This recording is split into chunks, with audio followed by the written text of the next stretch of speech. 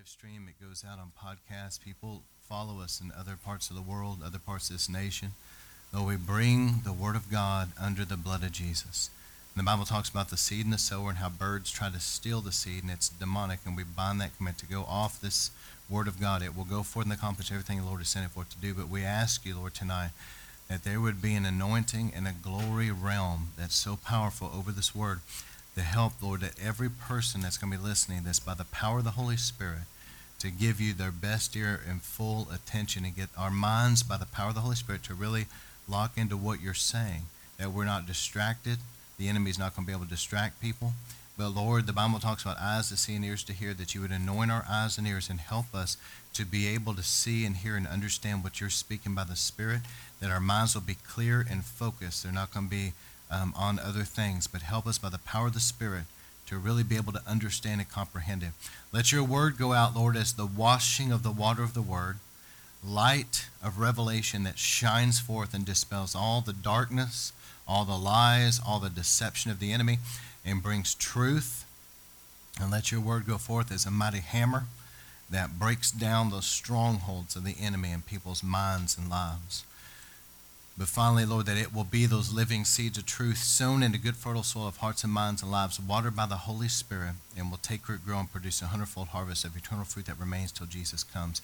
In every life, every place it goes, that it will bear fruit. And the Bible says that you're careful to watch over your word to perform it, that you will watch over this word. And Lord, that you said it will go forth and accomplish that which you sent it for it to do. So we stand on that promise. Let it go forth. Let the wind of your Spirit carry this series out where it's supposed to go. Let your holy angels watch over your word, that it will be able to bear fruit and be everything it's supposed to be. We thank you for it. In the mighty name of Jesus we pray. Amen. All right, how many of you guys would say you at least understand more about the end times than you did when I started? Huh? All right.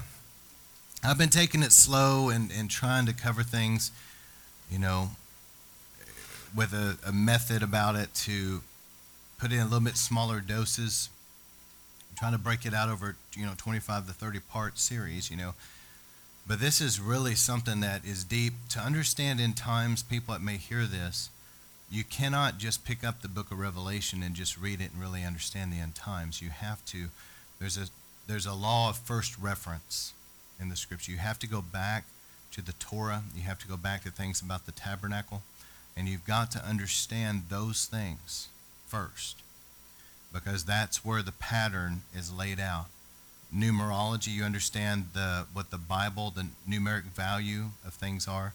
You understand the color scheme and the metals. You also have to understand the tabernacle, because it's referenced in the book of Revelation. You have to understand things like Daniel and the other prophets, because if you don't understand them, you're not going to understand the book of Revelation. And you also have to understand Jesus' discourse about the end times and little prophetic words that people like Peter and Paul kind of sprinkled in the New Testament and Jude. You have to, it's like putting a jigsaw puzzle together. Before you can put together that huge puzzle, you have to, you know what I'm talking about, you have to first do the outline of the outside, right? And you got to kind of have a method about it. You just can't randomly throw stuff in there. It's not going to work, and it'll take forever to figure it out. So the framework is going back to that law of first reference, going back and studying what was in the Old Testament before you can understand the New. So that's kind of where we're coming from. But how many knows Jesus is coming soon, guys? I'm going to tell you. The clock is ticking. Can you bring this mic down just one notch? It's not so hot. All right. I'm going to talk tonight about the coming kingdom. This is one of my favorite scriptures. I think every time that I hear this phrase, it just does something to me I can't explain in my spirit. And here it is in Hebrews 11:8, starting with verse 8. It says, "By faith Abraham, when he was called, obeyed by going out to a place which he was to receive as an inheritance. And he went out not knowing where he was going. By faith he lived as an alien in a land of promise, as a foreign land, dwelling in tents with Isaac and Jacob, fellow heirs of the same promise." This is my favorite verse. "For he was looking for the city which has foundations, whose maker and builder is God." Did you guys catch that? He wasn't just looking for the promised land alone. Look at this. Look how far Abraham's vision was into the future. He was looking for a city whose maker and builder was God. That's the New Jerusalem. By faith, even Sarah herself received ability to conceive, even beyond the proper time of life, since she considered him faithful who had promised. Therefore, there was born even one of one man, and him as good as dead at that, as many descendants as the stars of heaven in number, and innumerable as the sand which is by the seashore. See, the stars in the sky that Abraham was shown are God's heavenly people. These are both Jews and Gentiles that have come into Christ. Okay, Jesus' Hebrew name, Yeshua. They've come into the Messiah of Israel. They've come into him. They've been born of the Spirit of God. They're supernatural. They're the stars in the sky, okay? The sand on the seashore is the natural land of Israel and the unsaved, the non-Christian Jews. And God is at work in both camps, okay? And again, you have to understand God's plan for Israel before you can understand end-time prophecy. So there's a lot playing into this. All these died in faith without receiving the promises, but having seen them and having welcomed them from a distance and having confessed that they were strangers and exiles on earth. Did you know that's how God wants us to feel? You understand that? He doesn't want us to have our roots down deep into this world. He wants us to be living for the kingdom that is to come.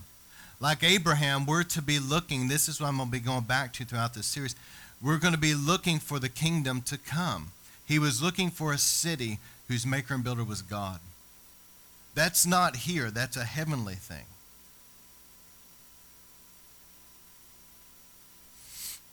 For those who say such things make it clear that they are seeking a country not their own. And indeed, if they had been thinking of the country for which they went out, they would have had opportunity to return. But as it is, they desire a better country, that is a heavenly one. Therefore, God is not ashamed to be called their God, for he has prepared a city for them. Did you know the Lord is making a city for us? Jesus said, I go to prepare a place. There's literally a city. I'm going to read about it tonight. Did you know God's making a big city? A giant city. It's going to be about as big, if you look on the map, okay, from Texas all the way to California, that's how big it is square. That's a big city. But we're passing through this life. And like I said earlier, we're not supposed to get our feet sunk down too deep into the soil of this world, but we've got to keep our head up, looking for Christ coming and our feet moving and be about the kingdom, because we're not supposed to be all entangled and wrapped up with the cares of this world too much. 1 Corinthians 2:12. What we have received is not the spirit of the world, but the Spirit who is from God, so that we may understand what God has freely given us. So there is a spirit of the world. I talked about it last week, and I'm going to kind of pick up from that, but I'm not going to dwell on it too long. But there's a spirit of the world. And we see in Revelation 17 how the false prophet, that Jezebel spirit, first off, let me back up. That Jezebel spirit comes in a form that is attacking order and unity. That's against the family structure in the home and against the order, lines of authority in the church. That's the number one attack, okay? But the other attack is Jezebel will come as a false prophet spirit, false revelation. It's a spirit that will promote the false prophet and the false church and a false gospel. And that is in the earth, and it's already happening. I think you guys, by the end of this sermon, I know the series has painted a good picture, but by the end of this sermon, you're going to see how far down into the end times we really are. The Lord could come this year. You never know. I mean, we're getting really close. And so Jezebel comes in that way as the harlot, the harlot bride, the harlot church that is a false church, a counterfeit church. And a lot of people are getting sucked into that. See, right now, there's a lot of people that call themselves Christians, but they don't know the Lord. They've never been born of the Spirit. I hope that people hear me tonight and really take this to heart. Because just because you're religious and you talk about Jesus, you call yourself a Christian, you go to church, doesn't mean you're saved. It doesn't mean you're going to go to heaven when you die. You better be born again. And if you're born again and you've had a new birth, you'll never be the same. You cannot continue to live in unrepentant sin because the Holy Spirit won't let you. You're different, and you don't continue to desire those things. God changes you. There's too many people out there that are part of this harlot church. It's a counterfeit, false gospel that teaches people they can live in sin and still go to heaven when they die. They don't repent of their sins. They don't have a new birth. They just have a label. They say I'm a Christian, but they don't know the Lord and they don't live the life. It's a harlot bride. It's in the earth right now, and that harlot church will align itself with the false prophet when he arises to power. And the third way that this Jezebel spirit, this harlot comes, now, see, it came with the false church. That's religious. That's the attack of the devil that's religious. That makes people religious, but they don't really know God. But then in a secular sense in the world, it's the spirit of the world. It's the harlot of Babylon, Revelation 18, that seduces people into the world and into sinful things in the world and keeps them far away from God. But I'm going to tell you that even though people go to church does not mean that they're free from the spirit of the world. Many people go home from church and they're so wrapped up with the world that they're in bondage to the world and the things of the world. And because of that, God's not really moving real powerful in their lives. Even when they come to church, it seems like other people are getting touched, but maybe they're not. But they're wrapped up with the world, and they go home and they're watching stuff they shouldn't be watching in entertainment, and deep down they know that. And they're doing other things they shouldn't be doing, and the world is just entangling them. And let me tell you that I'm even hearing preachers I would have never thought talk about stuff like this, openly talk about this stuff. But I've kind of talked about it in the past, but I've always not really worried too much about being politically correct. But I'm even hearing preachers now that are saying this stuff. But listen, the things that we think of as entertainment, years ago, back in the 50s or something, it was entertainment. It's more than that now. You got to understand, this stuff is not innocent anymore. I'm telling you, as a man of God, as a preacher, and somebody that knows what they're talking about this, that some of these Super Bowl things, this halftime shows, they really are satanic rituals. And people are stupid enough to just sit there and go along with it. Oh yeah, you know, and they're a lot of them are drunk and they don't realize they're opening themselves up to things. And I know that people say, man, are you serious? Yeah, I'm dead serious. And not only is it just with that, but the music now, there's something that is a snare. It's like an evil anointing on things that's trying to entrap people. There's a power behind it that wasn't there, 50, 60 years ago. But what it is now is, we have these awesome, anointed, powerful evangelists that go out and preach the gospel. As Satan has his, air quote, evangelists that are going out trying to ensnare people. And just as much as we have these powerful evangelists going out preaching the gospel, Satan has his little evangelists that are going out singing and dancing seductively and doing stuff, and they're releasing things onto people to ensnare them and draw them in like a net. It's like casting a net over the masses. And it's preparing the way for the rise of the Antichrist. All right, so let me give you some things about the spirit of the world. I printed this off on Tuesday so you guys could pray about it. I'm encouraging people to take this list and really pray about it and ask the Lord's forgiveness if you've allowed this stuff in your life. Number one, there's a sexual, seductive, lustful draw to the spirit of the world. Y'all hear me tonight. Please hear me. Used to, years ago, before social media, you saw the pop stars and the movie stars dressing seductively and doing all these seductive poses and things, and their pictures would be in all the tabloids, and it was real sexual. Now, with the advent of social media, everybody seems to be doing that. You know what's happened? That same seducing spirit that was on those pop stars and Hollywood actors and such, like people like that, now it's gotten on the average people that have looked to them like an idol and are trying to emulate what they see.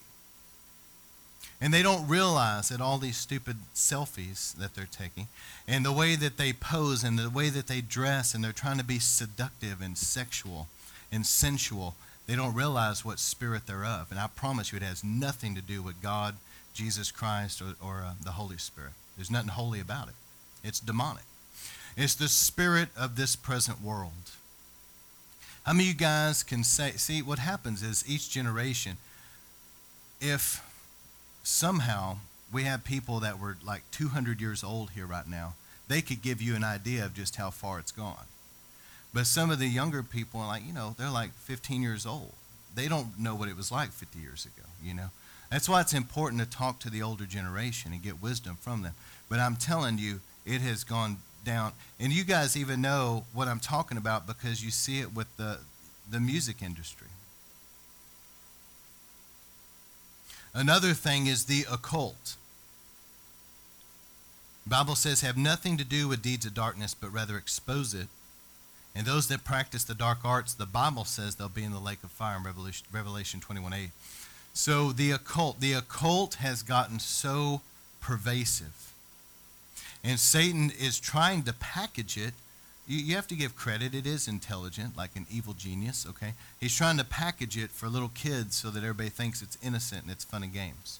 Puts it in little kid movies and cartoons and little kid video games, and everybody thinks it's innocent, but it's not innocent. It's witchcraft. It's like Harry Potter was just for kids. It's still witchcraft and demonic. So the occult is very pervasive, and now you have people like Madonna or Katy Perry and other people that are doing blatant witchcraft, occult activity, and people are watching this and they don't realize what is really coming through their TV. They don't really realize what's really coming through their computer. There's more to this than just music and just singing. I know that some people in the sound of my voice have no idea what I'm talking about when I talk about, but if you go back to how many of you guys at least know about like the Ed Sullivan Show and back in the day a long time ago, you remember, you ever heard of the Beatles? Okay, we're not talking about holding my hand stuff, right? That was back in the day. Hold my hand, the Beatles. Okay, we're not talking about those goofy songs where people are just singing and playing guitar. We're talking about now. Y'all please get that there's a seducing occult witchcraft spirit on these entertainers, and they're going out anointed by the devil like a little evangelist to cast the net over the masses and try to pull them in, and it's putting them under some kind of an influence over their mind. I'm telling you the truth. It's the spirit of this world, and it's preparing for the rise of the false prophet and the Antichrist. Another one is idolatry. The Bible says to love the Lord your God with all your heart, mind, soul, and strength. The spirit of this present world will cause people to have idols. They just can't give up that listening to that band. They just can't give up watching those kind of movies. They just can't give up doing this. It's the spirit of the world. It's got something wrapped around them. Why can't you just give it up and not care? We don't need anything in our lives that's entangled us so much that we cannot give it up. Come on. That's a bondage. And I've been ranting about the entertainment industry, so I've probably already hit this, but some people are so wrapped up in the entertainment world that they're neglecting prayer, and they neglect personal and corporate worship, and they neglect the house of God, they neglect witnessing, they neglect the Bible study that they need to be doing. But we see the example of Jesus that he would pull away early in the morning and seek the Father in prayer. We need to make sure that we're not getting wrapped up with the world. To be honest, I don't know, and I just don't care all the latest things going on.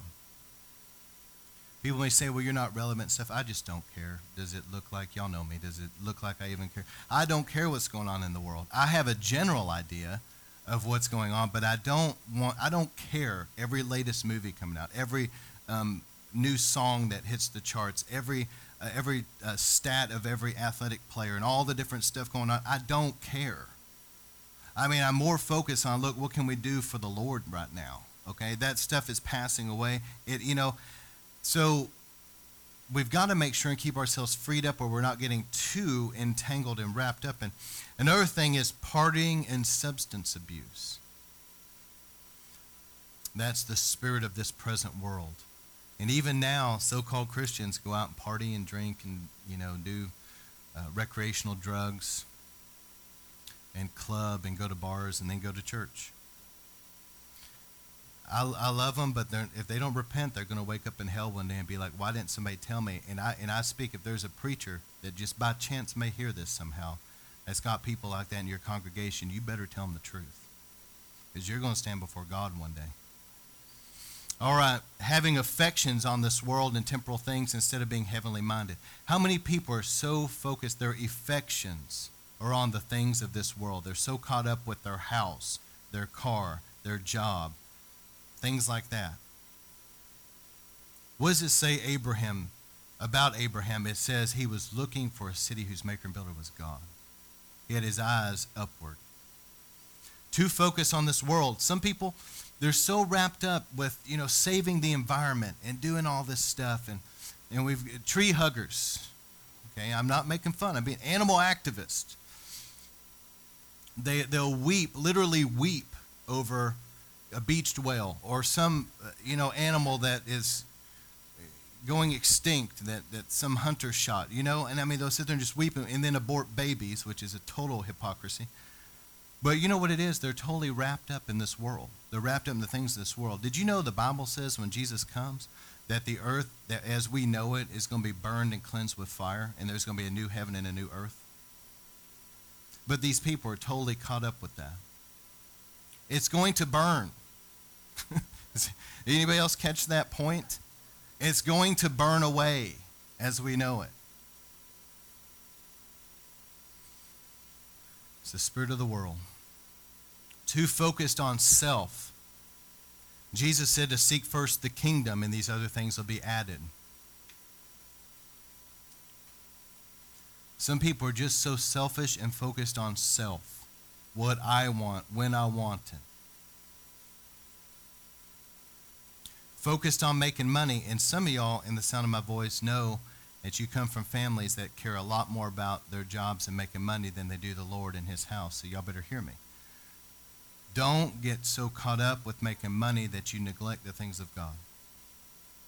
Okay, put God first.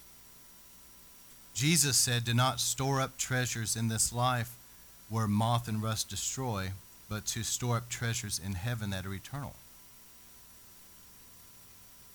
Some people are way too focused on their looks. Real into body sculpting and fashion.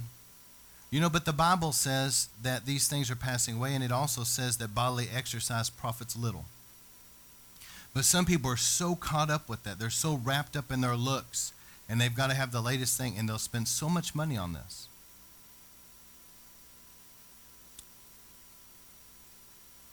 Being caught up in what the world is caught up in. There's an interesting scripture where God said this. Jesus said that when the world weeps, we will rejoice, and when we rejoice, the world will be weeping. It's really a strange scripture. But what it means is this. The world was rejoicing and clapping and excited about here recently. I can use this example because it just happened, but at the whole Supreme Court decision to legalize gay marriage, the world is rejoicing, but God's people are weeping. Why? Because we know what that means and how many people are going to end up in hell because of that. And some people are so caught up living for the here and the now. Let me ask you something. What would it be like for you if the Lord came in a couple months and you were gone anyway? I'm not saying be stupid. We need to have retirement thoughts, and we need to have a plan. Okay. We all need to have some kind of a plan. But we're not going to get all wrapped up in that. We're going to realize that there's a possibility we're not going to even be here. We're living eternally. If we live in light of eternity, things like witnessing and prayer and being faithful to our post and our calling and what God's called us to, that's going to be the most important thing. So in light of eternity, I want you to think about this. What will matter? What would you do today if you knew you were going to be dead tomorrow? You say, well, I would give more to the kingdom. I would witness.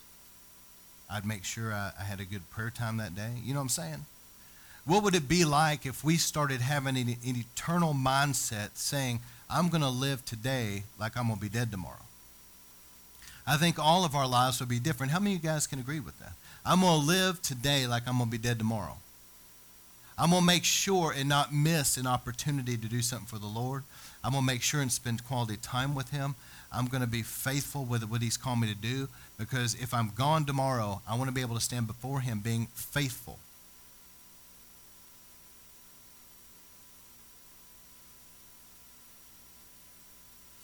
I want you to think about this. I want you guys to really pray about it. How much has the spirit of the world affected our lives?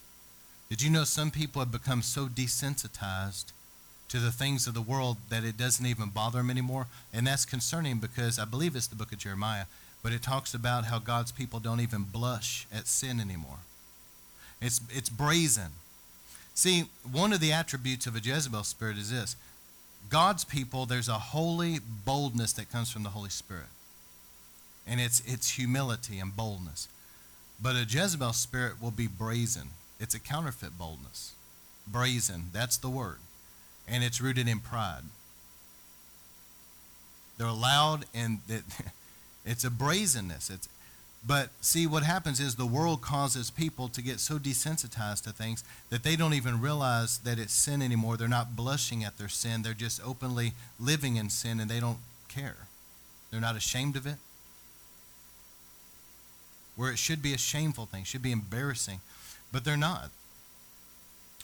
So as I picked up from last week into this week now, I'm talking about Revelation 18 last week, and that was the harlot of this world and how judgments are coming on the world because of the harlot and because of how the people of the world were sinning with the harlot. And I believe that harlot is the spirit of the world. So in other words, the reason I'm preaching like I am is because I want you and I to be free from the spirit of this world and come out from among her, my people, so that you will not share in her plagues. Because there's things coming on the earth that is a judgment, and I don't want us to be wrapped up in the judgment. I want us to be God's holy people that are separate from this world. Amen? So, traditionally, let me jump into this now. Traditionally, people have taught over the years and believed that these 21 judgments, the seals, then the trumpets, then the bowls, or you can call them vials, but the bowls, those 21 judgments traditionally have all happened in the time of the tribulation. Now, I've really studied the end times in depth, and I believe that this would be something that would come out of an educated view just because of how much I've looked into it. I say that humbly, but I believe that maybe the seals could possibly be pre-tribulation. So let me kind of show you what I mean. How many of you guys remember the sermon I did on the beginning of sorrows? The beginning of sorrows was before Jesus comes, before the catching away of the bride, which is called the rapture. Before that happens, we're moving down into the end times. Matthew 24, Jesus said there will be wars and rumors of wars. There'll be famines, there'll be earthquakes, there'll be pestilences, there'll be all these things happening, remember? These are the beginning of sorrows. This was before the Lord's appearing, before he caught away his bride and before the tribulation. So, I personally believe that it's possible, I'm not emphatic about it, but it's possible that maybe these seals are connected to the beginning of sorrows.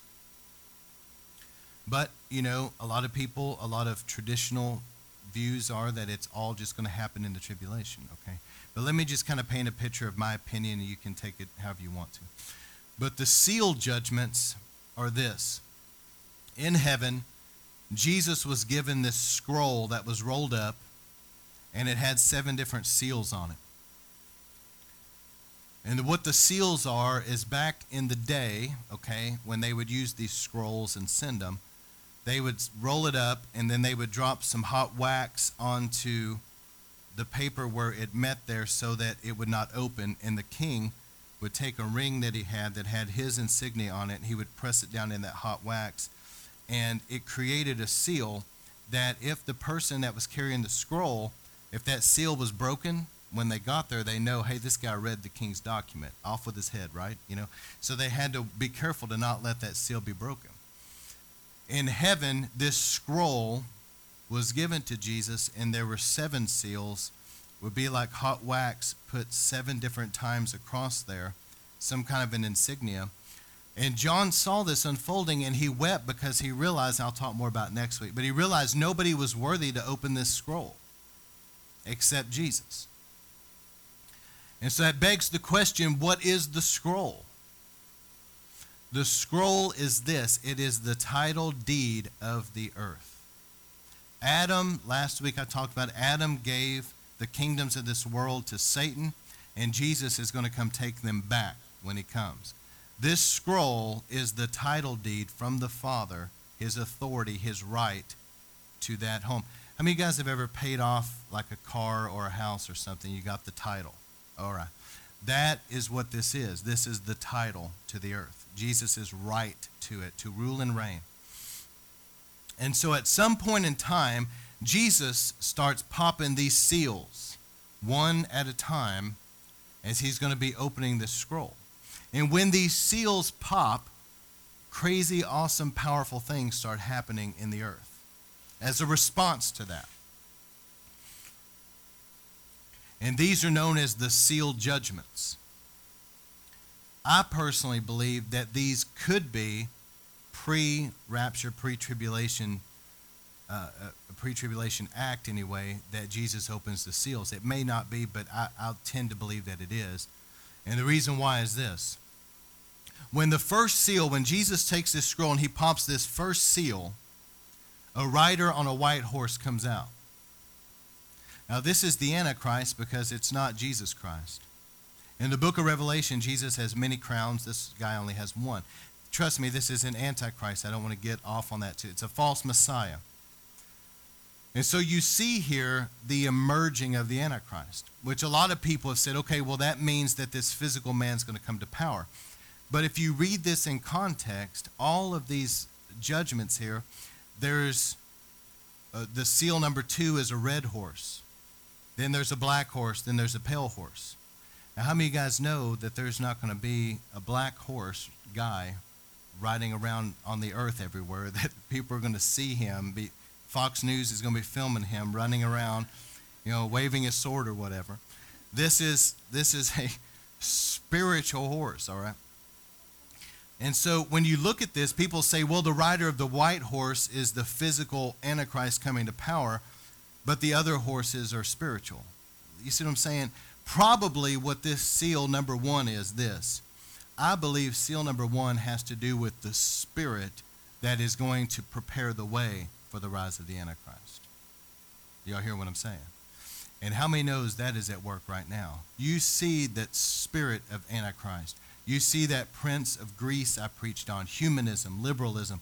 Things are being prepared right now for the rise of the false prophet and the Antichrist. And I believe this is really a spirit that is going through the earth. This is a literal horse, but it's a spiritual horse. And the rider is a fallen angel that is going through and preparing things. Seal number 2 is the red horse, which takes peace from the earth. Could it be, I'm just asking a question, I want you to think about it. Could it be that right now, as I'm talking to you, there's already been seals that have been popped?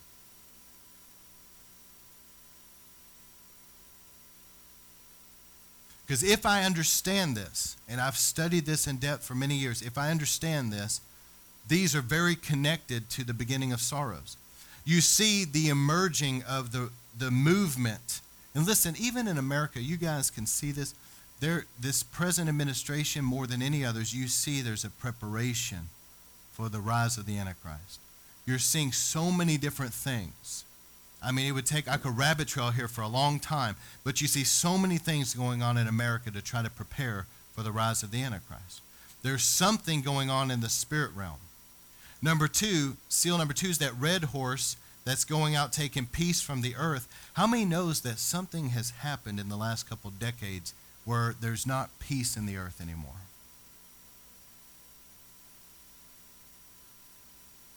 The 3rd seal is a black horse, famine. You're seeing in so many different places famines, poverty. Seal number 4, the pale horse, death and Hades.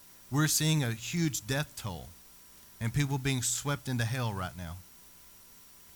And the Bible says death and Hades will cause one-fourth of the earth to be killed alone. Seal number 5, and this will really hit home with you guys, justice for the martyrs under the altar. Did you know that there were people in the book of Revelation right here that had their heads cut off, that were underneath the altar of God, and they were asking God, how much longer until our blood is avenged? Could it be, I'm just asking a question, that you're seeing with your eyes right now, seal number 5 popped, and you're seeing people being beheaded for their faith by ISIS, and they're coming under the altar of God, and they're asking Jesus, how much longer until we're avenged, till our blood is avenged? I'm just asking. Seal number 6, a massive earthquake, possibly volcanic activity that blackens the sky. I don't know that we've necessarily seen that yet, but I will say that we've seen some of the most incredible, serious earthquakes more frequently and more powerfully. Did you know, I don't know if this is true or not, but I heard this, and I heard it from credible people, that Japanese earthquake, did it shift the Earth's axis or something? Was that correct? I mean, these are massive earthquakes, massive. And I believe that we're at least starting to see the possibility that maybe seal 6 is going to be popped.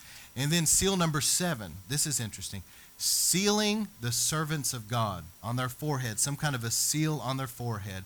And there's also going to be, this is 2 different events, I believe. There's going to be a sealing of the 144,000. I put them in here, but these are 2 events. Now I want you to think about this for a minute. The Bible says that God's going to seal the foreheads of his servants. Now, let me just throw this out there and you think about it. In the Old Testament times, how did God anoint people with oil? What happened? They would take a horn of oil and they would dump it over their head. And that oil would run down their head, over their forehead, and run down like this on their garments. We also see today, with all the great revivals that God's been pouring out, and the best is yet to come, and we're going to be right in the middle of it, amen, that you see people being anointed with oil, and what? A lot of times people lay hands on their forehead and pray over them. I'm just asking a question. What exactly is the seal of God? Could it be the anointing? I don't know. So my question is, could it be, not that it is for sure, but is it possible that right now these seals are being opened and the coming of the Lord is near? It might happen in the tribulation. There may be some things that are on a much higher scale. But to me, it seems like these are connected to the beginning of sorrows, because you see peace taken from the earth. And Jesus said there would be wars and rumors of wars. But these are just the beginning of sorrows. So you're seeing that, right? And then he said what? That there would be famine in various places and pestilence. Now on and on. This is a parallel to me. He said that you would be hated and thrown in prison and killed for his name's sake. Remember that? Matthew 24. And you're seeing, again, people being killed, and they're under the altar of God saying, how much longer till we're avenged? So when you read Matthew 24, the beginning of sorrows, and then you read the seals, it sure seems like they're connected, doesn't it? That's just my view of it. It's my opinion. It very well could be wrong. So just pray about it. Let God speak to you. But I believe that we're at least starting to see the seals being opened right now in our day. And then, the coming of Jesus. How many of you guys are ready for Jesus to come? His first advent, he's going to meet us in the sky. But his second advent, his feet are going to touch the Mount of Olives. He's coming at first to catch away a bride that's made herself ready. But what is going to mark Jesus' coming? The Apostle Paul said it would be the shofar blast. And a lot of people believe, and I'm one of them, it's connected to Rosh Hashanah, but it's going to be the blasting of the shofar, and that's going to mark Jesus' coming. The dead in Christ, there's going to be a resurrection of sorts. The dead in Christ are going to come out of graves. And those of us that are alive, that have made ourselves ready, are going to be caught up with him. But not everybody, y'all hear me, not everybody calls themselves a Christian and goes to church and is religious and all that is going to be raptured. They're not. It's going to be people that are living holy, that have made themselves ready. But it's interesting to me that that's what marks Jesus' coming, as the shofar blast, the blast of the trumpet. So what we could be looking at is Jesus popping the seals. the beginning of sorrow starts happening. The seals are done, and now there's a great shofar blast as he comes to catch away his bride. And once the bride is caught away to the marriage supper of the Lamb, then what? Continual shofar blast, trumpet judgments start hitting the earth. So we're looking at a 7-year period. The first 3.5 years of the tribulation time could be marked with the trumpet judgments. I believe that they will be. And the first 3.5 years is the wrath of the Lamb of God. It's Jesus taking vengeance on the earth for the way they treated his people. And it's also connected to, there's a morning and evening sacrifice in the temple every day. This is connected to the morning sacrifice, symbolically speaking. But let's look at the trumpet judgments. Jesus catches away his bride. We're at the marriage supper. And now the wrath of the Lamb has come. He sees what people like ISIS have done to his people. He sees the abuse of governments. He sees how society has targeted and persecuted God's people. And now it's time for retaliation. And how many knows that it's very clear in the scriptures that Jesus' just judgments are just and true and they're righteous. Amen? So when he brings judgment, it's going to be just and true and it's going to be deserved. But trumpet number 1 says hellfire mixed with blood. Probably some kind of a bomb. Trumpet number 2, a huge meteor strikes the earth. You guys know what a meteor is? Giant rock, miles big, huge rock, coming down from the sky like it's going to look like, if you see something like that, it's going to look like it's on fire, okay? This flaming meteor coming down, striking the earth. That's trumpet number 2.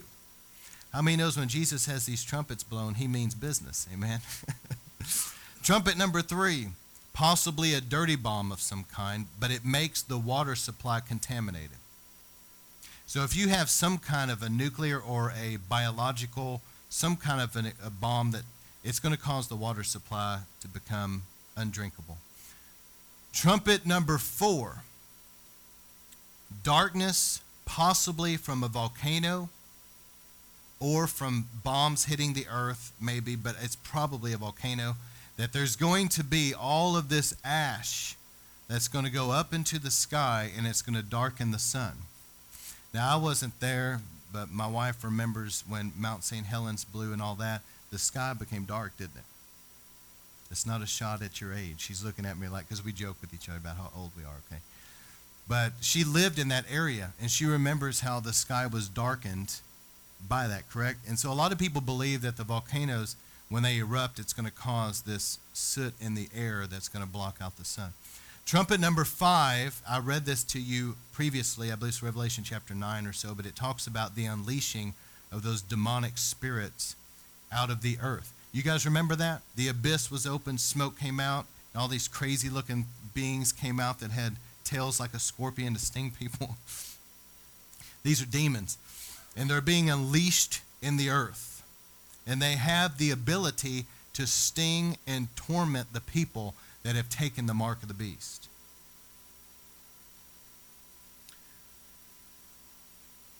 It's going to be bad. In fact, in these trumpet judgments, there's 3 woes. That's what it says. There's 3 woes, where it said when that trumpet blasts, somebody goes, woe to the earth, okay?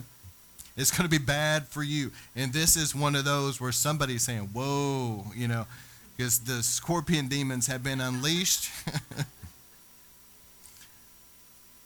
Seriously, this is one of the woes. And some people, some Bible scholars believe, and those that like this sort of thing, that maybe this is also going to result in some kind of a military invasion against Israel as well, possibly.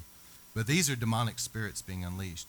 Then trumpet number 6, 4 angels released by the Euphrates River. Did you know around Euphrates, if you guys looked at a map and you can see around Iraq, the Tigris and Euphrates, many people believe, and I do too, that Iraq is where the original Garden of Eden was, okay? So that area is extremely ancient. Around that area is also Babylon, okay? That's where the Tower of Babel was.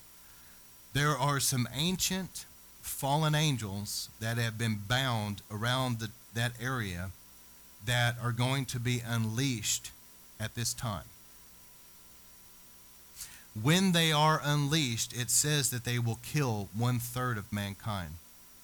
That's a lot of people. There's 7 billion people approximately on the earth. 1/3 of that.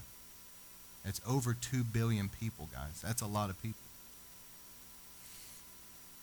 And then trumpet number 7. So when Jesus catches away the bride, what? There's a trumpet blast. Then there's trumpet judgments. The last trumpet to be blasted declares Jesus is King of Kings and Lord of Lords, and that the kingdoms of this world have become the kingdoms of our Lord in Christ, that he's coming to take over. That last trumpet. So the trumpet that's blown to catch us away, then you've got the trumpet judgments connected to the wrath of Jesus Christ, and it's going to end with them saying the kingdoms of this world have become the kingdoms of our Lord and Savior Jesus Christ. So that's the first 3.5 years of the tribulation. That's pretty bad. But that's nothing compared to what's coming. Yeah, so the first 3.5 years are going to be what I read to you. Then, in the middle of the tribulation time, the Antichrist is going to set himself up in the temple. The Jewish people are going to have to build their temple because it's got to be there, okay?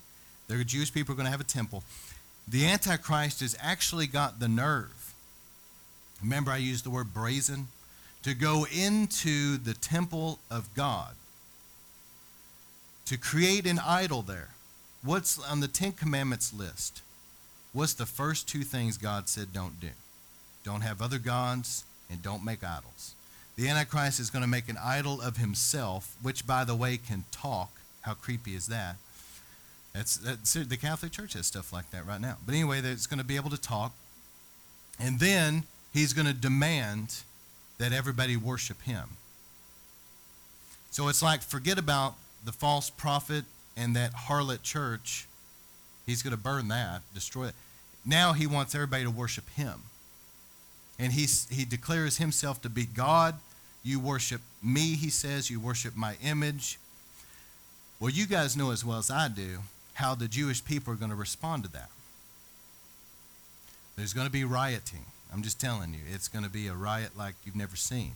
And there's going to be a major revolt. So that's right in the middle of the tribulation. It's called the days of Jacob's trouble. Right in the middle of that, the Antichrist is going to sit in that temple, demand them to worship him, and the Jewish people are going to revolt. How many of you guys have read the Bible and you read that phrase where it says, until what Daniel foretold, the abomination that causes desolation? You've read that and thought, right over, what in the world is that? Well, that's what this is.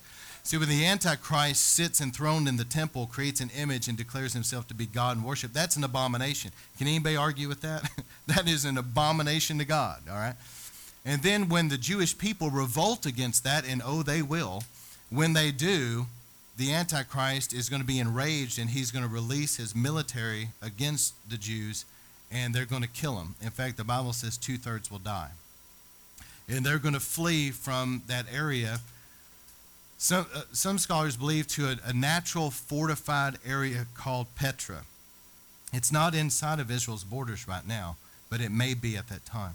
But they're going to flee somewhere. A lot of people believe it'll be Petra.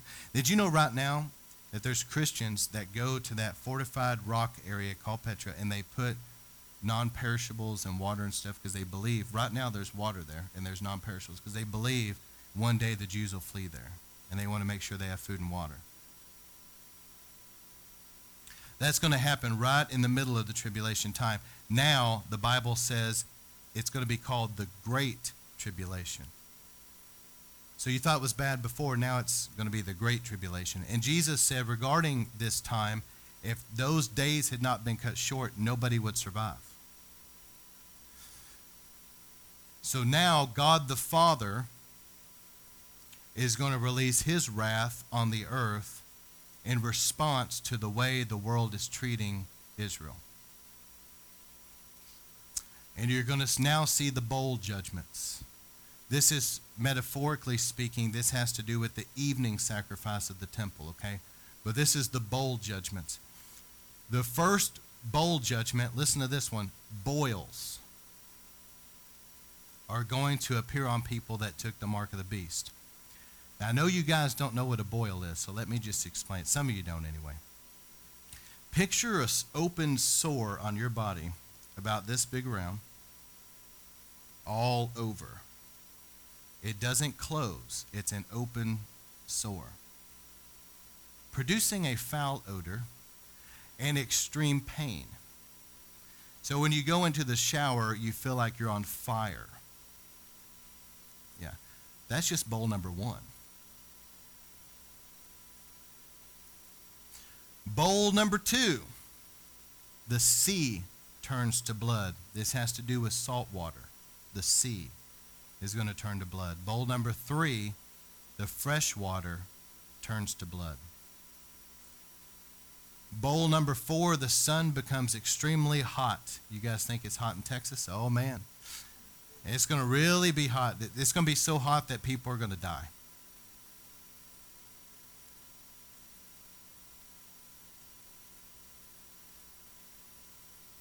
Bowl number five, thick darkness will cover the earth. You guys remember that in Egypt? I'm about to dovetail right into the two witnesses. These guys are really going to be something. But anyway, the thick darkness that comes on the earth, and the Bible references again in bowl 5 how painful their sores are going to be, these boils. Bowl number 6 talks about a war with Israel, the kings of the east starting to march against Israel. This may very well be connected to Armageddon, that they're coming. It may be two different wars, but I'm thinking that it's leading into Armageddon. And then bowl number 7 is going to be a great earthquake and huge hailstones. Did you know the hailstones are going to be 100 pounds? How many of you guys have ever lifted weights and tried to pick up 100 pounds? Just 100 pounds. Those dumbbells that are 55 pounds, just to give you an idea. 100 pounds. It's going to be hail probably bigger than a basketball falling on the earth. You guys know as well as I do, it's going to go right through roofs. It's going to total cars. Anybody it hits is going to be like a bug. Just people are going to be running, and where are you going to hide? But that's the wrath of the Father coming down on the earth because of the way that they have. Listen, the Bible says that we got to love the truth. Hypocrites are going to be here. This is people that did not love the truth, and they're given over to deception. You have to have a love for the truth and embrace the truth. So the first half of the tribulation time, there's going to be this 144,000 Jews that are going to be sealed by God, and they're going to accept Christ as their Savior, and they're going to be powerful evangelists. Probably, I feel like they're going to go all over. God's going to take them, like you remember how Philip went to Samaria. He was literally translated to witness to the eunuch, or translated from there rather. And they're going to be like 144,000 Philips. So the first 3.5 years, the gospel's still going out like that. And I believe people are going to be getting saved. But when the second half of the tribulation comes, those 144,000 are gone. It goes to show either they're raptured out of there, but it goes to show the martyrdom that's going to be happening during this time. But see, God's not going to be without a witness in the earth. After that, God's going to send 2 prophets. I'm going to read this. I believe that they're going to be Moses and Elijah. Some people think Enoch and Elijah, but it's probably going to be Moses and Elijah because of the law and the prophets. But let me just read it to you. Listen to this. Revelation 11:1. Then there was given a measuring rod like a staff, and someone said, "Get up and measure the temple of God and his altar, and those who worship in it. Leave out the court which is outside the temple, and do not measure it, for it was given to the nations, and they will tread underfoot the holy city for 42 months. This is the last 3.5 years of the tribulation. The Antichrist and his military is treading underfoot the holy city. Okay? And I will grant authority to my 2 witnesses. Now, how many of you guys want to see this? Because I do. I'm hoping that we're at the marriage supper. I'm hoping that the Lord just says, "Hey, everybody, look down." Okay? I really do want to see this. Look at this. He says, I will grant authority to my two witnesses. Moses and Elijah are going to be there in Jerusalem, okay? And they will prophesy for 1,260 days, clothed in sackcloth. That's 3.5 years. And they are my two olive trees, the two lampstands that stand before the Lord of the earth. And if anyone wants to harm them, fire flows out of their mouth and devours their enemies. Don't mess with the two witnesses. So if anyone wants to harm them, he must be killed in this way, with fire. These have the power to shut up the sky so that rain will not fall during the days of their prophesying. Now, who did that? Elijah did that. And they have the power. Elijah called down fire, remember? They have the power over the waters to turn them into blood. Who did that? Moses in Egypt. And to strike the earth with every kind of plague as often as they desire. So now Moses, who saw the plagues in Egypt just happen those times, they're going to be able to do it as much as they want to. So the more these people are ticking off Moses, the more the plagues are coming, right? And when they have finished their testimony, the beast that came out of the abyss will make war with them and overcome them and kill them. So God's going to allow them to die. And their dead bodies will lie in the street of the great city, which is mystically called Sodom and Egypt. But this is Jerusalem, where the Lord was crucified. Those from the peoples of the tribes and tongues and nations will look at these dead bodies for 3.5 days and will not permit their dead bodies be laid in a tomb. And those that dwell on the earth will rejoice over them and celebrate that they're dead. And they will send gifts to one another because the two prophets tormented those who dwell on the earth. So they're going to be happy that they're dead. You remember me saying earlier that while the world rejoices, we weep. When we weep, the world rejoices. Verse 11, but after 3.5 days, the breath of life from God came into them, and they stood on their feet, and great fear fell upon them watching them. Man, you know that was scary, right? They were all excited they were dead, and these guys stood back up. And it says, and they heard a loud voice from heaven saying, come up here, and they went up into heaven in the cloud, and their enemies watched them. And in that hour there was a great earthquake, and 1/10 of the city fell. 7,000 people were killed in the earthquake, and the rest were terrified and gave glory to the God of heaven. The second woe is past. Behold, the third woe is coming quickly. So there's going to be two witnesses. So the first 3.5 years, you got the 144,000, but the last 3.5 years, even though those bold judgments are coming, the two witnesses are there proclaiming the gospel and performing tremendous signs and wonders. So y'all want to hear how the story ends? All right, let me give it to you. It's got a good ending. And some people have never heard this. And so after the two witnesses raised from the dead and they ascend, the bold judgments are complete, then there's going to be this battle of Armageddon. This is where all the nations come against Israel to destroy it. See, all these people have taken the mark of the beast. They're demonized. The Bible says that they worship the dragon, which is Satan. They worship the Antichrist. They worship his image. They're pretty much given over, okay? And so it's not hard for the devil to draw them against Israel like that, because all of us are thinking, why would the entire world circle Israel to kill him? I mean, but it's because they're under the influence of the devil. And so they all come against Israel. And when they do, this was the end of last week's sermon, Jesus is going to split the eastern sky riding a white horse, and those that were at the marriage supper are going to be with him riding white horses. So I have a white horse in a stable somewhere in heaven, okay? And so hopefully you guys do too.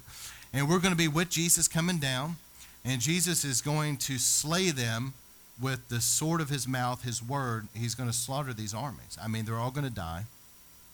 And he's going to come in and take over the nations of the world.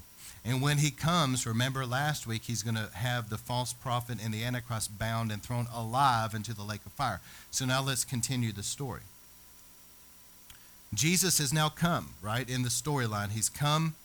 He's went to the temple. He's set up his throne now. He's going to rule over the nations for 1,000 years. He's come. It says, I saw an angel coming down from heaven holding a key to the abyss and a great chain in his hand, and he laid hold of the dragon, the serpent of old, who is the devil and Satan, and bound him for 1,000 years. So while Jesus is reigning for 1,000 years, the devil, and when it says the devil here, it has to be referencing all the fallen angels and all the demons, okay, are going to be bound under the earth for 1,000 years. He threw them into the abyss, shut it, and sealed it, so that he would not deceive the nations any longer until the 1,000 years were complete. And these things he must be after these things he must be released for a short time. Then I saw thrones. So guys, listen, whenever Jesus is ruling and reigning, he's going to make the earth like the Garden of Eden. The demonic realm is gone. So people are going to live longer and be healthier. There's not going to be the wars and the fighting and all the stuff that's been going on because the demonic realm is, eradicated. It's going to be more like the Garden of Eden. But you have to understand there's going to be people there like us that have made themselves ready, those type of people that are going to have glorified bodies. But there's also going to be people on the earth that don't have glorified bodies. So they're still going to be getting married, having children, but they're going to be living a long time, like 300, 400, 500 years is however old they live. And the earth is going to be repopulated.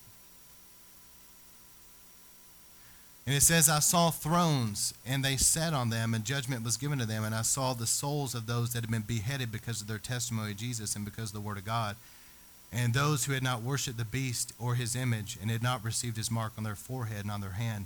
And they came to life and reigned with Christ for 1,000 years. Isn't that something? See, remember, there was those people that were beheaded, that were under the altar of God, saying, where's my justice? When Jesus comes, it says that they're going to come out like a resurrection and they're going to reign with him for 1,000 years. The rest of the dead did not come to life until the 1,000 years were completed, at the end of the 1,000 years. This is the first resurrection. Blessed and holy is the one who has part in the first resurrection. Over these the second death has no power, but they will be priests of God in Christ and reign for 1,000 years. At the end of the 1,000 years. Now you guys know this because I read you the story. So what are we going to be doing during that 1,000 years? We're going to be telling people, now listen guys, you've never met this guy. He's the devil, okay? He's been bound. I know that you were born after he was bound. And I know that all you've known is the reign of Jesus and peace on the earth. But I'm telling you, he's a bad guy. Don't listen to him because he's going to be loosed one day and he's going to go through here and he's going to be telling you all kinds of crazy stuff, how you need to, join with him and come against Jesus. Don't listen to him. He's a liar, okay? He's tricked a lot of people before you and, he's going to try to trick you. But listen to this. When the 1,000 years were completed, Satan will be released from his prison and will come out to deceive the nations which are in the four corners of the earth, Gog and Magog. Interesting, they're referenced again, isn't it?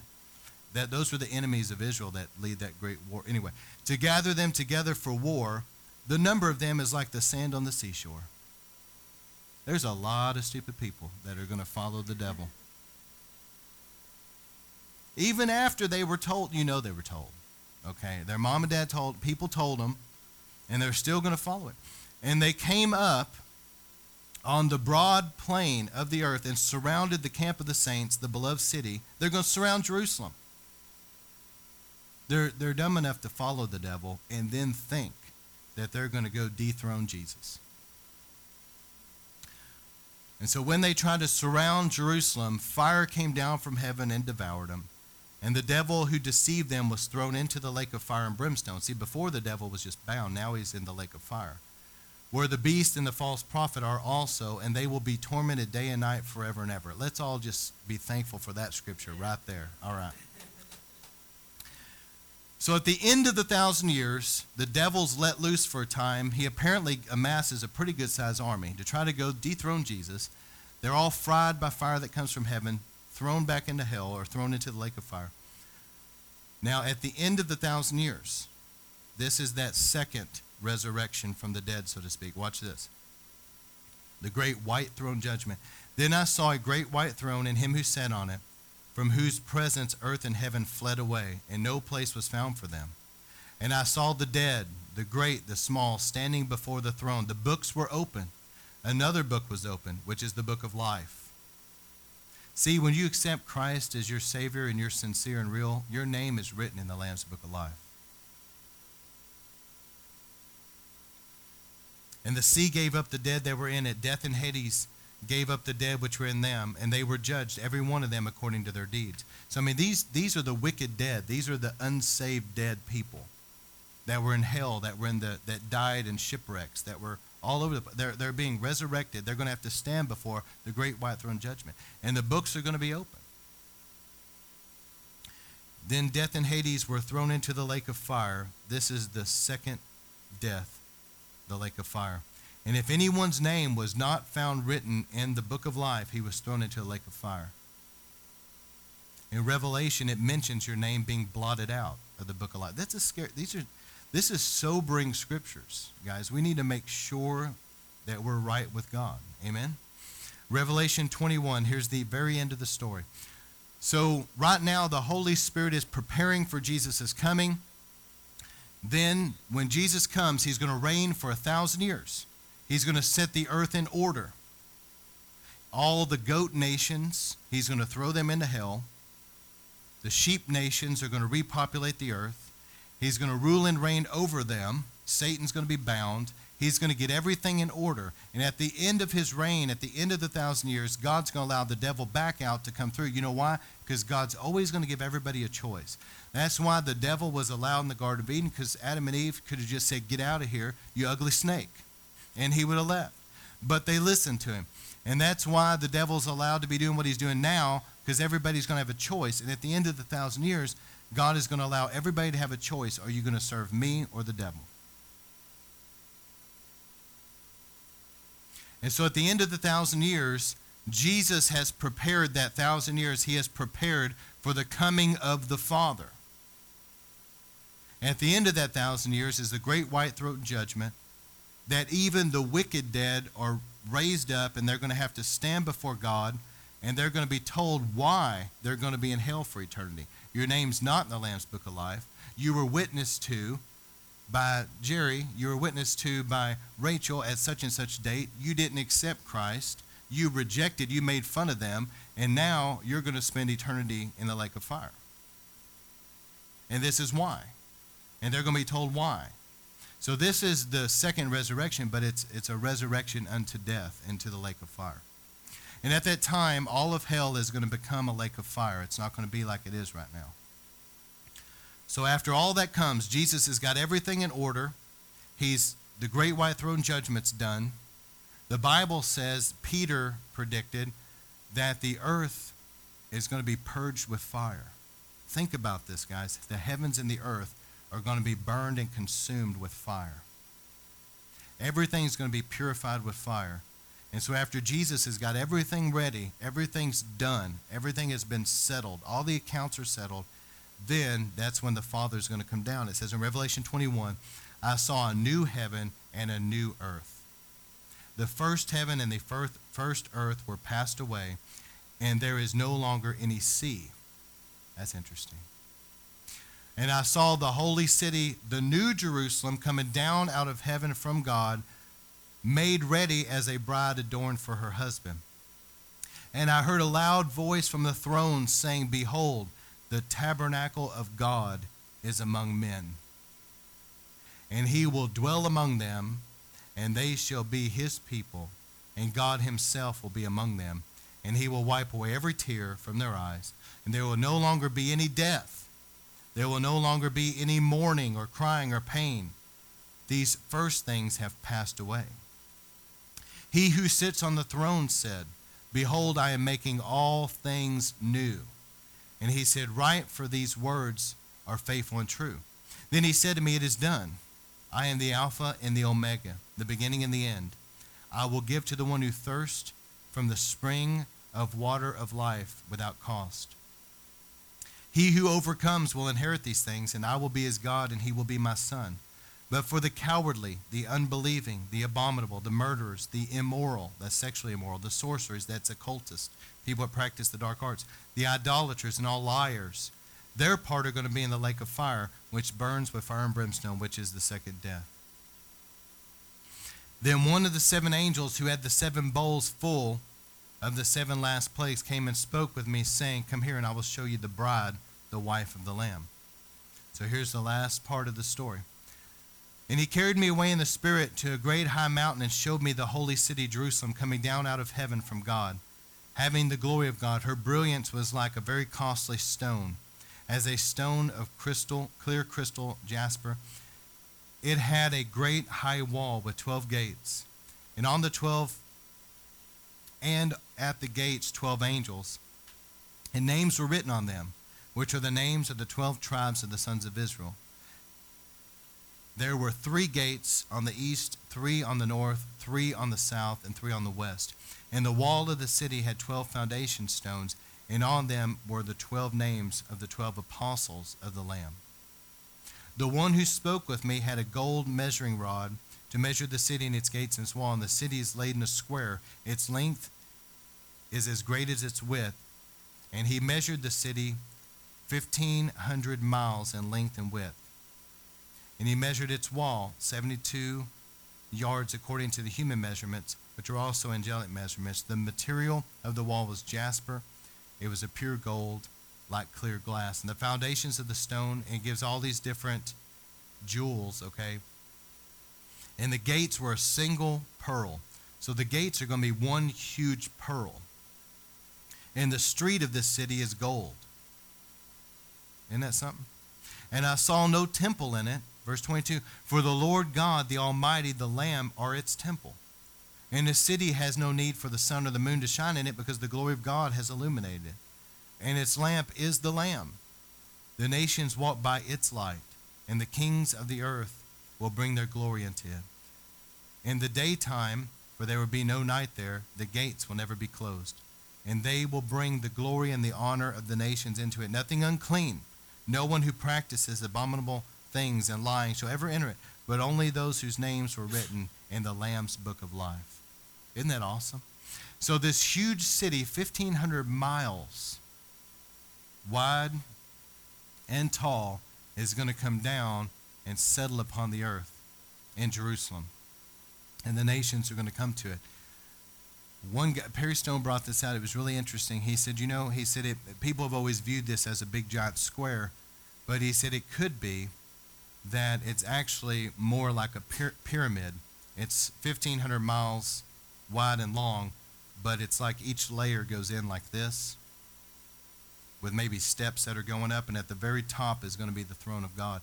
And he said that would make, to him, I thought it was kind of interesting, he said to him it would make more sense because the light of the Lamb would shine evenly all over from that pinnacle. But regardless, this is going to be an awesome thing, isn't it? So this is what I want to close with. We're not done with the series. I've got some more to cover next week. I'm going to talk about the wars that are coming, that are prophesied to come, like Gog and Magog war and other things. But this is what I want to close with today. Judgment begins in the household of God. 1 Peter 4:12, Beloved, do not be surprised at the fiery ordeal among you. I want everybody to read this with me. I want you to really catch this. Which comes upon you for your testing, as though some strange thing were happening to you. But to the degree that you share the sufferings of Christ, keep on rejoicing, so that also at the revelation of his glory you may rejoice with exultation. If you are reviled for the name of Christ, you are blessed, because the Spirit of glory and of God rests on you. Make sure that none of you suffers as a murderer or a thief or evildoer or a troublesome meddler. That's a gossip, busybody type person. But if anyone suffers such a Christian, he is not to be ashamed, but is to glorify God in this name.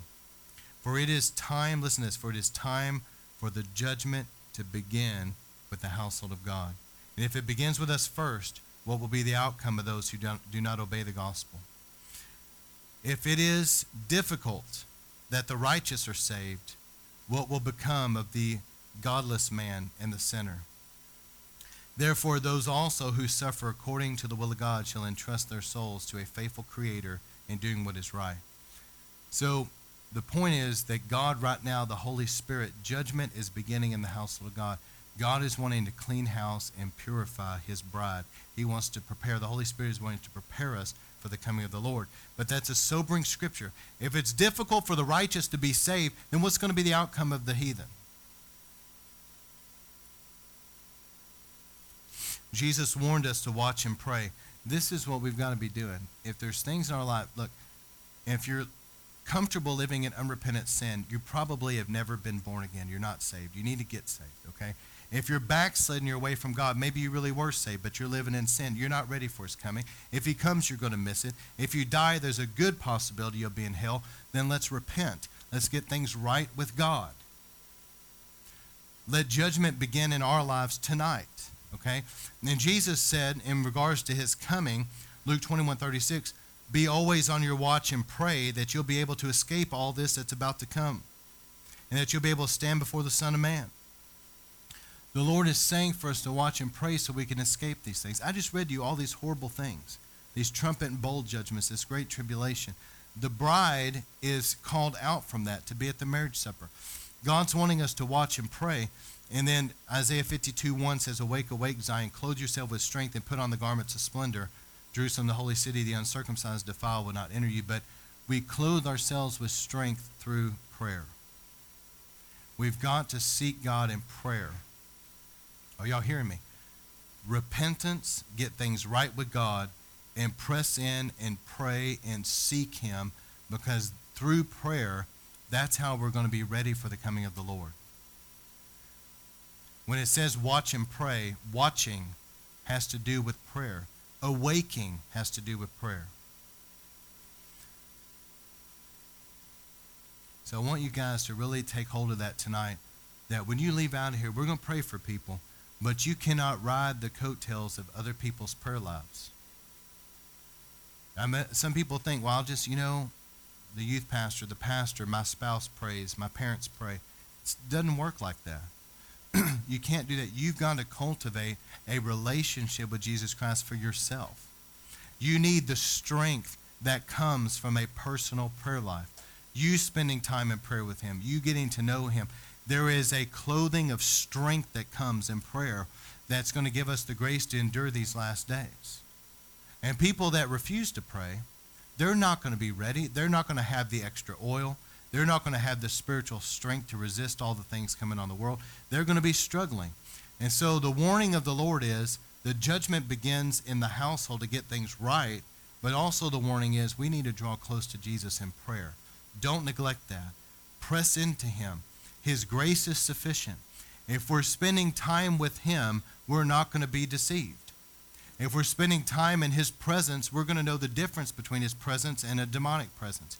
If we're spending time in his word, we're going to know the truth. If we're spending time with him, we're going to have strength, and we're not only going to survive, but I believe we're going to be used to do great exploits. How many believe, listen, if there was great signs and wonders when Israel left Egypt, how much greater the signs and wonders going to be as we're about to get out? I believe the early church started with Peter's shadow healing the sick and all these phenomenal miracles. How do you think we're going to go out? Less than that? I don't think so. I believe that we're going to see even greater things. I really do. I'm not just saying that. I believe we're going to see a greater revival than Acts chapter 2. And we're going to see greater signs and wonders. We're going to see a greater harvest. Peter preached and saw 3,000 saved. I believe that it's going to go out and there's going to be, Bonnke saw 1 million people saved in one service. I believe there's going to be millions of people swept into the kingdom. There's going to be major miracles, creative miracles, the dead raised, incredible signs and wonders in these last days. So we're going out of this thing victorious. And I want to be ready when he comes. I don't want to be playing around, playing games, living in sin. The Lord comes, I'm still here. Having to endure this stuff. I don't want that. I want to be, while I'm here, I want to be winning souls, seeing revival, seeing the power of God, seeing awesome things. But when it's time for me to go, I don't want to remain here. I want to be at the marriage supper. Amen? Anybody else with me? Y'all want to be there too? It's going to be for those that have made themselves ready. So, Brother Zach, can you play that CD number 4?